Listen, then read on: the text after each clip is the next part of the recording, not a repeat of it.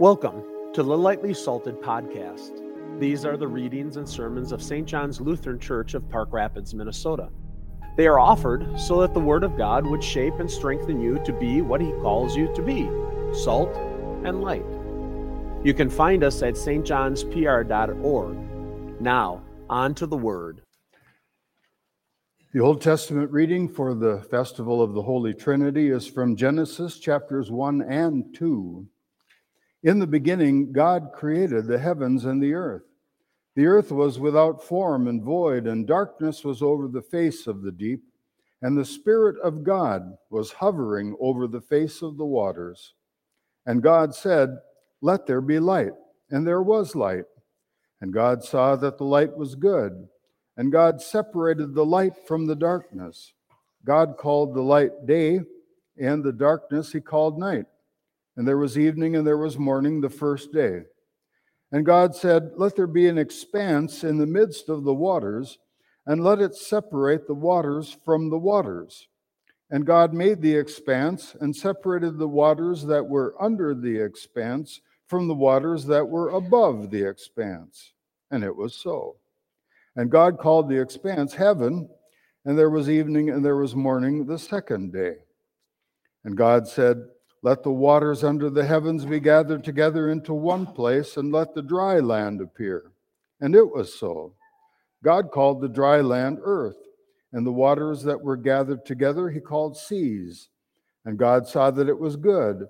And God said, "Let the earth sprout vegetation, plants yielding seed, and fruit trees bearing fruit, in which is their seed, each according to its kind, on the earth."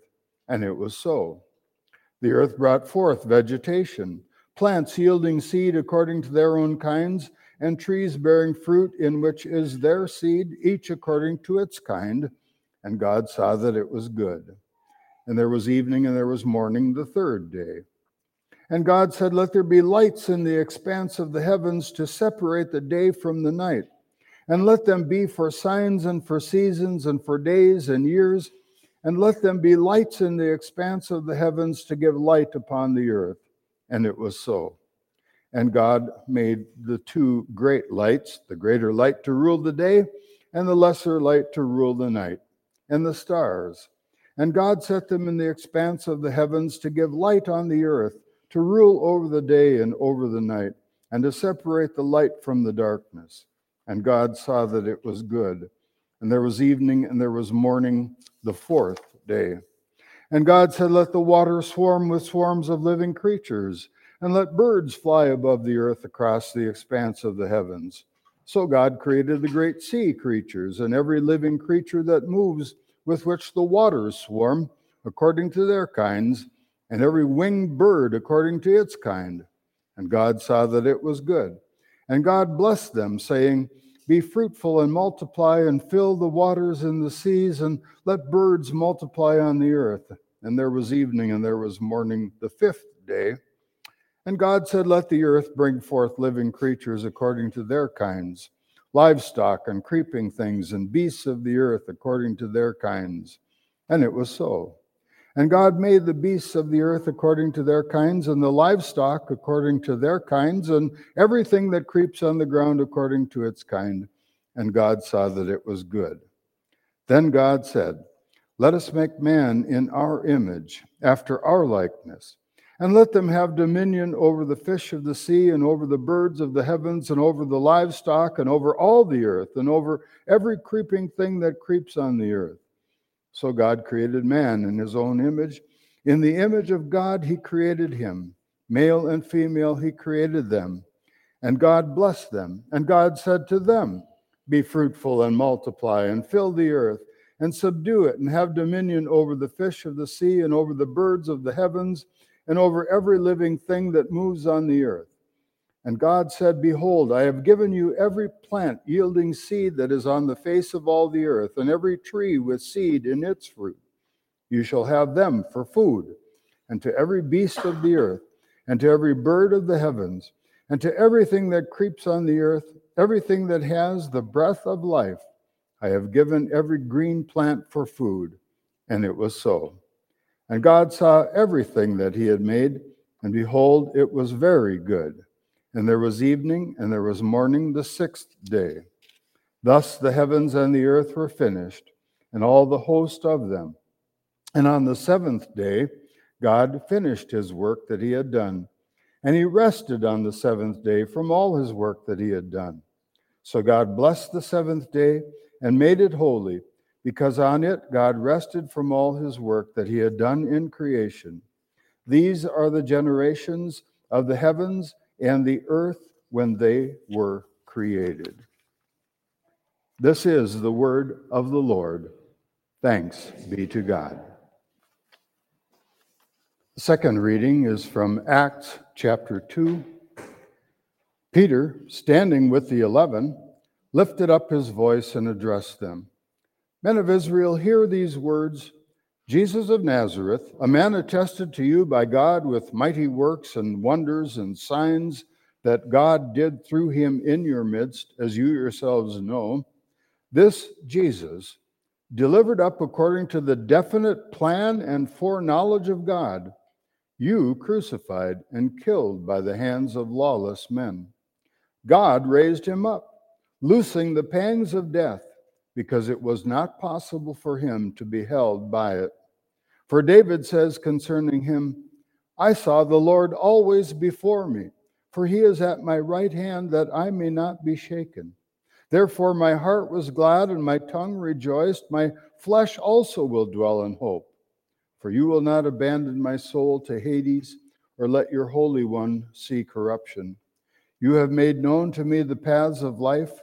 You will make me full of gladness with your presence.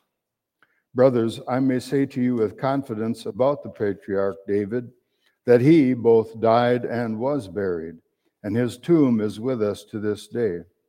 Being therefore a prophet, and knowing that God had sworn with an oath to him that he would set one of his descendants on his throne, he foresaw and spoke about the resurrection of the Christ, that he was not abandoned to Hades, nor did his flesh see corruption.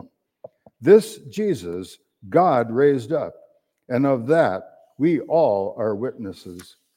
Being therefore exalted at the right hand of God, and having received from the Father the promise of the Holy Spirit, he has poured out this that you yourselves are seeing and hearing. For David did not ascend into the heavens, but he himself says, the Lord said to my Lord, sit at my right hand until I make your enemies your footstool. Let all the house of Israel therefore know for certain that God has made him both Lord and Christ, this Jesus whom you crucified. This is the word of the Lord. Thanks be to God. I invite the congregation to stand for the gospel. The Holy Gospel according to St. Matthew, the 28th chapter. Now the 11 disciples went to Galilee, to the mountain to which Jesus had directed them. And when they saw him, they worshipped him, but some doubted. And Jesus came and said to them, all authority in heaven and on earth has been given to me. Go therefore and make disciples of all nations, baptizing them in the name of the Father and of the Son and of the Holy Spirit, teaching them to observe all that I have commanded you. And behold, I am with you always to the end of the age. This is the gospel of the Lord. Praise to you, O Christ. Grace to you and peace from God our Father and from our Lord and our Savior Jesus Christ. Amen. O Lord, our Lord, how majestic is your name in all the earth. You have set your glory above the heavens. In 9 verses, Psalm 8 draws together the entire breadth of creation and the richness of salvation and turns them into one glorious song of praise. And this psalm, like so many of the psalms, is so rich in its language and its imagery and the depth of its theology. We could spend quite a bit of time turning over each and every word and phrase, examining them for their individual beauty as well as their corporate praise. And that actually is one of the reasons we spoke the psalm twice already.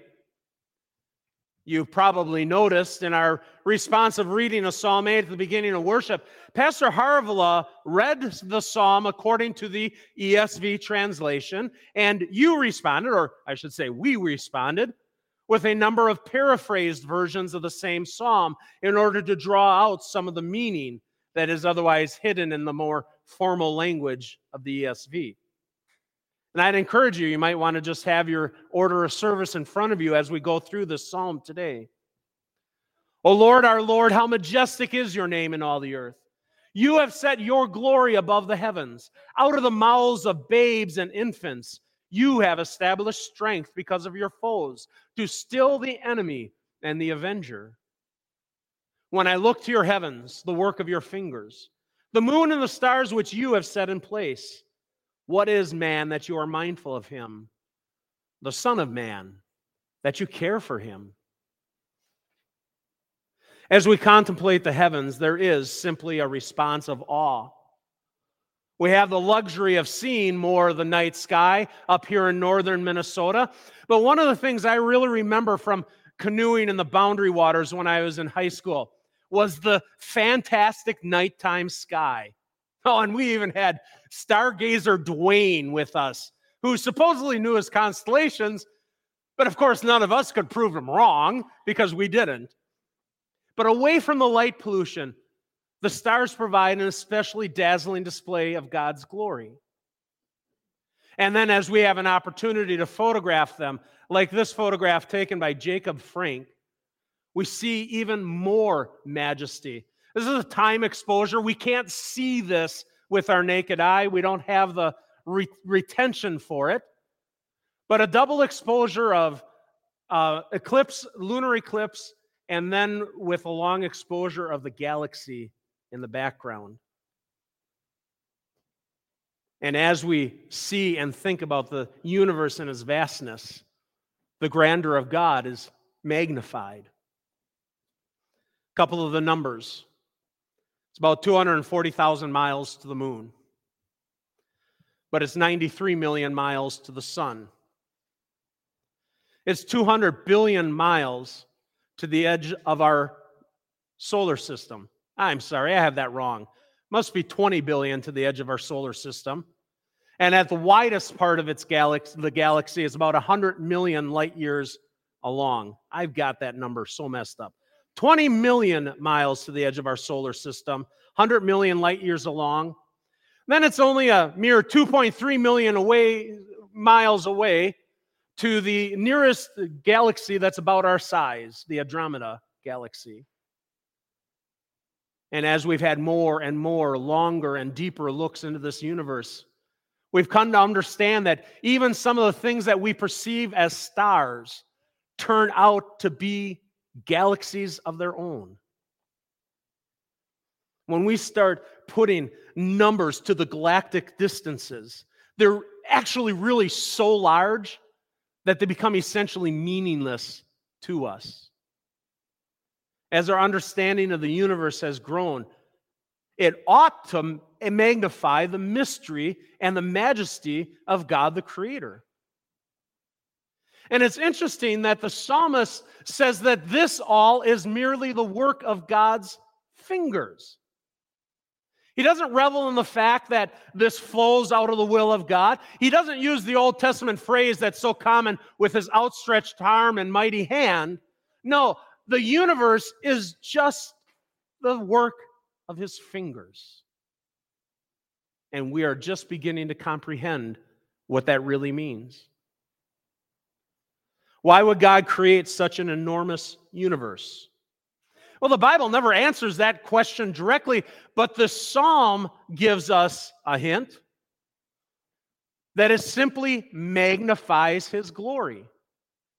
And as we think of the awesomeness of the one who created it all, we are also driven to contemplate our insignificance. As one author put it, commenting on these verses, God has made the universe essentially infinite in order to mercifully dwarf our self-image, to remind the human heart over and over again that he is only quite a little fellow in the wide world after all. You see, when we're born, we honestly believe we are the center of the universe. And it takes a lot of time, and it takes a lot of teaching to pry that understanding away from us and to reveal that we are simply part of a much, much, much larger picture. Now, sometimes people react to that realization with despair or with fear. But the heart of the psalm gives us this truth: God does care for us. Even though we are a mere speck in the universe and our place in the universe is shrinking all the time, yet we are the ones who have received special attention. After exalting God above all his creation and leading us to feel insignificant against the vast heavens, the psalmist exalts the human creature to the place just below the Creator. Yet, you have made him little lower than the heavenly beings and crowned him with glory and honor. You have given him dominion over the works of your hands. You have put all things under his feet, all sheep and oxen, also the beasts of the field, the birds of the air, the fish of the sea, whatever passes along the paths of the sea. This right here is what it means to be created in the image of God, as we heard in Genesis 1. That God has given mankind a unique place in this fantastic universe, and especially on this magnificent earth. We are created to reflect God to his creation. We are created to participate in the ongoing creative work of God. We are created to care for creation. And there are so many different places we could go from here, and our understanding of what it means to be stewards of God's creation, to be created in the image of God. But one of these things is the work of science. It's exactly here where science falls. It is to understand and to be a good steward of God's creation. The scientific endeavor is a good one. In fact, there's a gentleman, and I had just thought of this during the sermon hymn, so it's going to be a little rough here. Carlos is the only name I can come up with. He is at the University of Iowa in Ames in their astronomy department, and he wrote this magnificent book that basically said, we know what we know about our universe because we are in an ideal place to observe the universe. We are at the edge of our galaxy. If we were any deeper into the Milky Way, we wouldn't be able to even understand there's something outside of the Milky Way because it would be too bright. He said, isn't it astounding that what we know of the sun began because we can look at it with eclipses, because the moon happens to be the right size and the right distance to totally cover the sun sometimes. And he went on to talk about all of the incredible numbers that we understand, constants that we understand, that if they were off by minutia, all we could say is nothing would exist.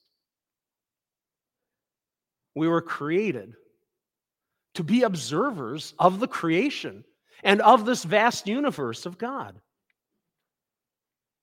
And it's not meant to simply be applied for our selfish gain or for our creaturely comforts. But the endeavor of science is for the good of all of creation.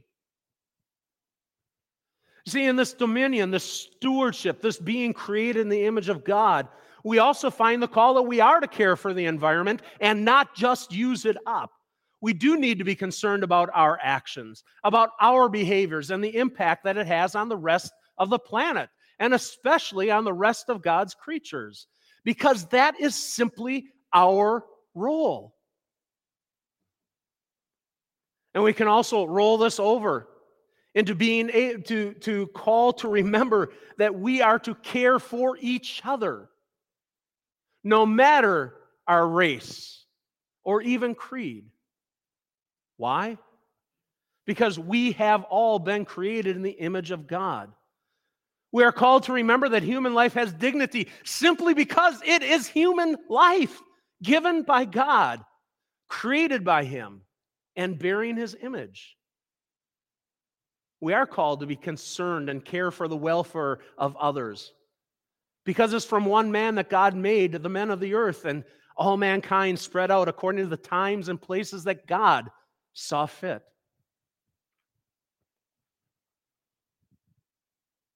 But here's the rub.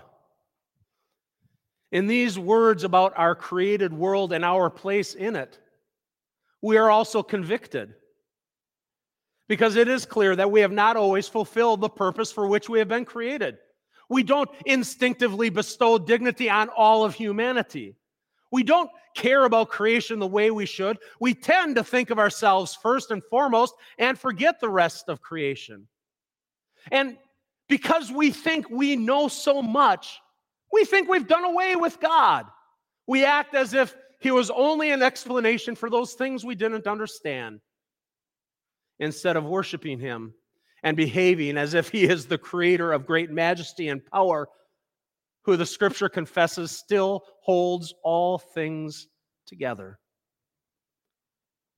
Like Adam and Eve, we are not willing to take our place of position as little less than God. Oh, no. We want to be the real deal. And therein lies the core of our rebellion. And it's also exactly where this psalm takes on its deeper meaning. Because this psalm is not just a song of praise for God's creative majesty, for His creating mankind for a special purpose. The psalm actually also anticipates something that none of us would ever have expected. It anticipates the incarnation. We hear the word dominion and we hear domination. But that's not all that it means.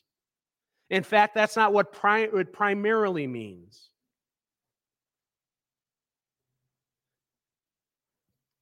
If we were God, if we had full dominion over everything, most likely our response to the rebellion of Adam and Eve would be take a big stick to them. But the Creator does something different. He does something totally unique. He does something that we would never think of. He begins the renewal of His creation. He bridges the gap of our rebellion from the inside out. The one who, by His very nature, exceeds the universe, chooses to become a baby. The one who, by nature, is Lord over the angels, becomes a little lower than the angels as an infant, babbling away. And He is the second Adam, as we sang of in our hymn of praise. He is the second Adam who lived in an obedient relationship to God. He didn't consider the glory of God something to be grasped or robbed or clung to, but in humility, He lived as one of us. And in humility, He was willing to face injustice. In humility, the Creator in the flesh was willing to be falsely accused of crimes He never committed. In humility, He allows soldiers to nail Him to a cross to kill Him. And in the body of His humanity, He bore the hell and the death that we deserved by our rebellion. And in a glory that is far greater than all the stars of heaven, His body rose victorious over sin, victorious over the corruption of creation, victorious over death, victorious over the devil. And He was again crowned with the glory and honor that was His from the very beginning. And He shares that glory and honor with us. That's the final beauty of the psalm. Not only is our God a great, powerful, creating God, He is also a God who cares for us. Fully demonstrated when His infinite power and His infinite love met at the cross for us rebels to reconcile us to Himself. And the story isn't over. There is one more thing to come, and that is Jesus himself. And when he comes again, we will be able to sing these praises as we have never sung them before. And certainly we will praise God. O Lord, our Lord, how majestic is your name in all of the earth. Amen. Thanks for listening to Lightly Salted. We'd love to hear from you. You can contact us at stjohnspr.org or look for us on Facebook, Instagram, and YouTube. Our thanks to Eric Mediash at soundimage.org for Morning Dew. God's blessings.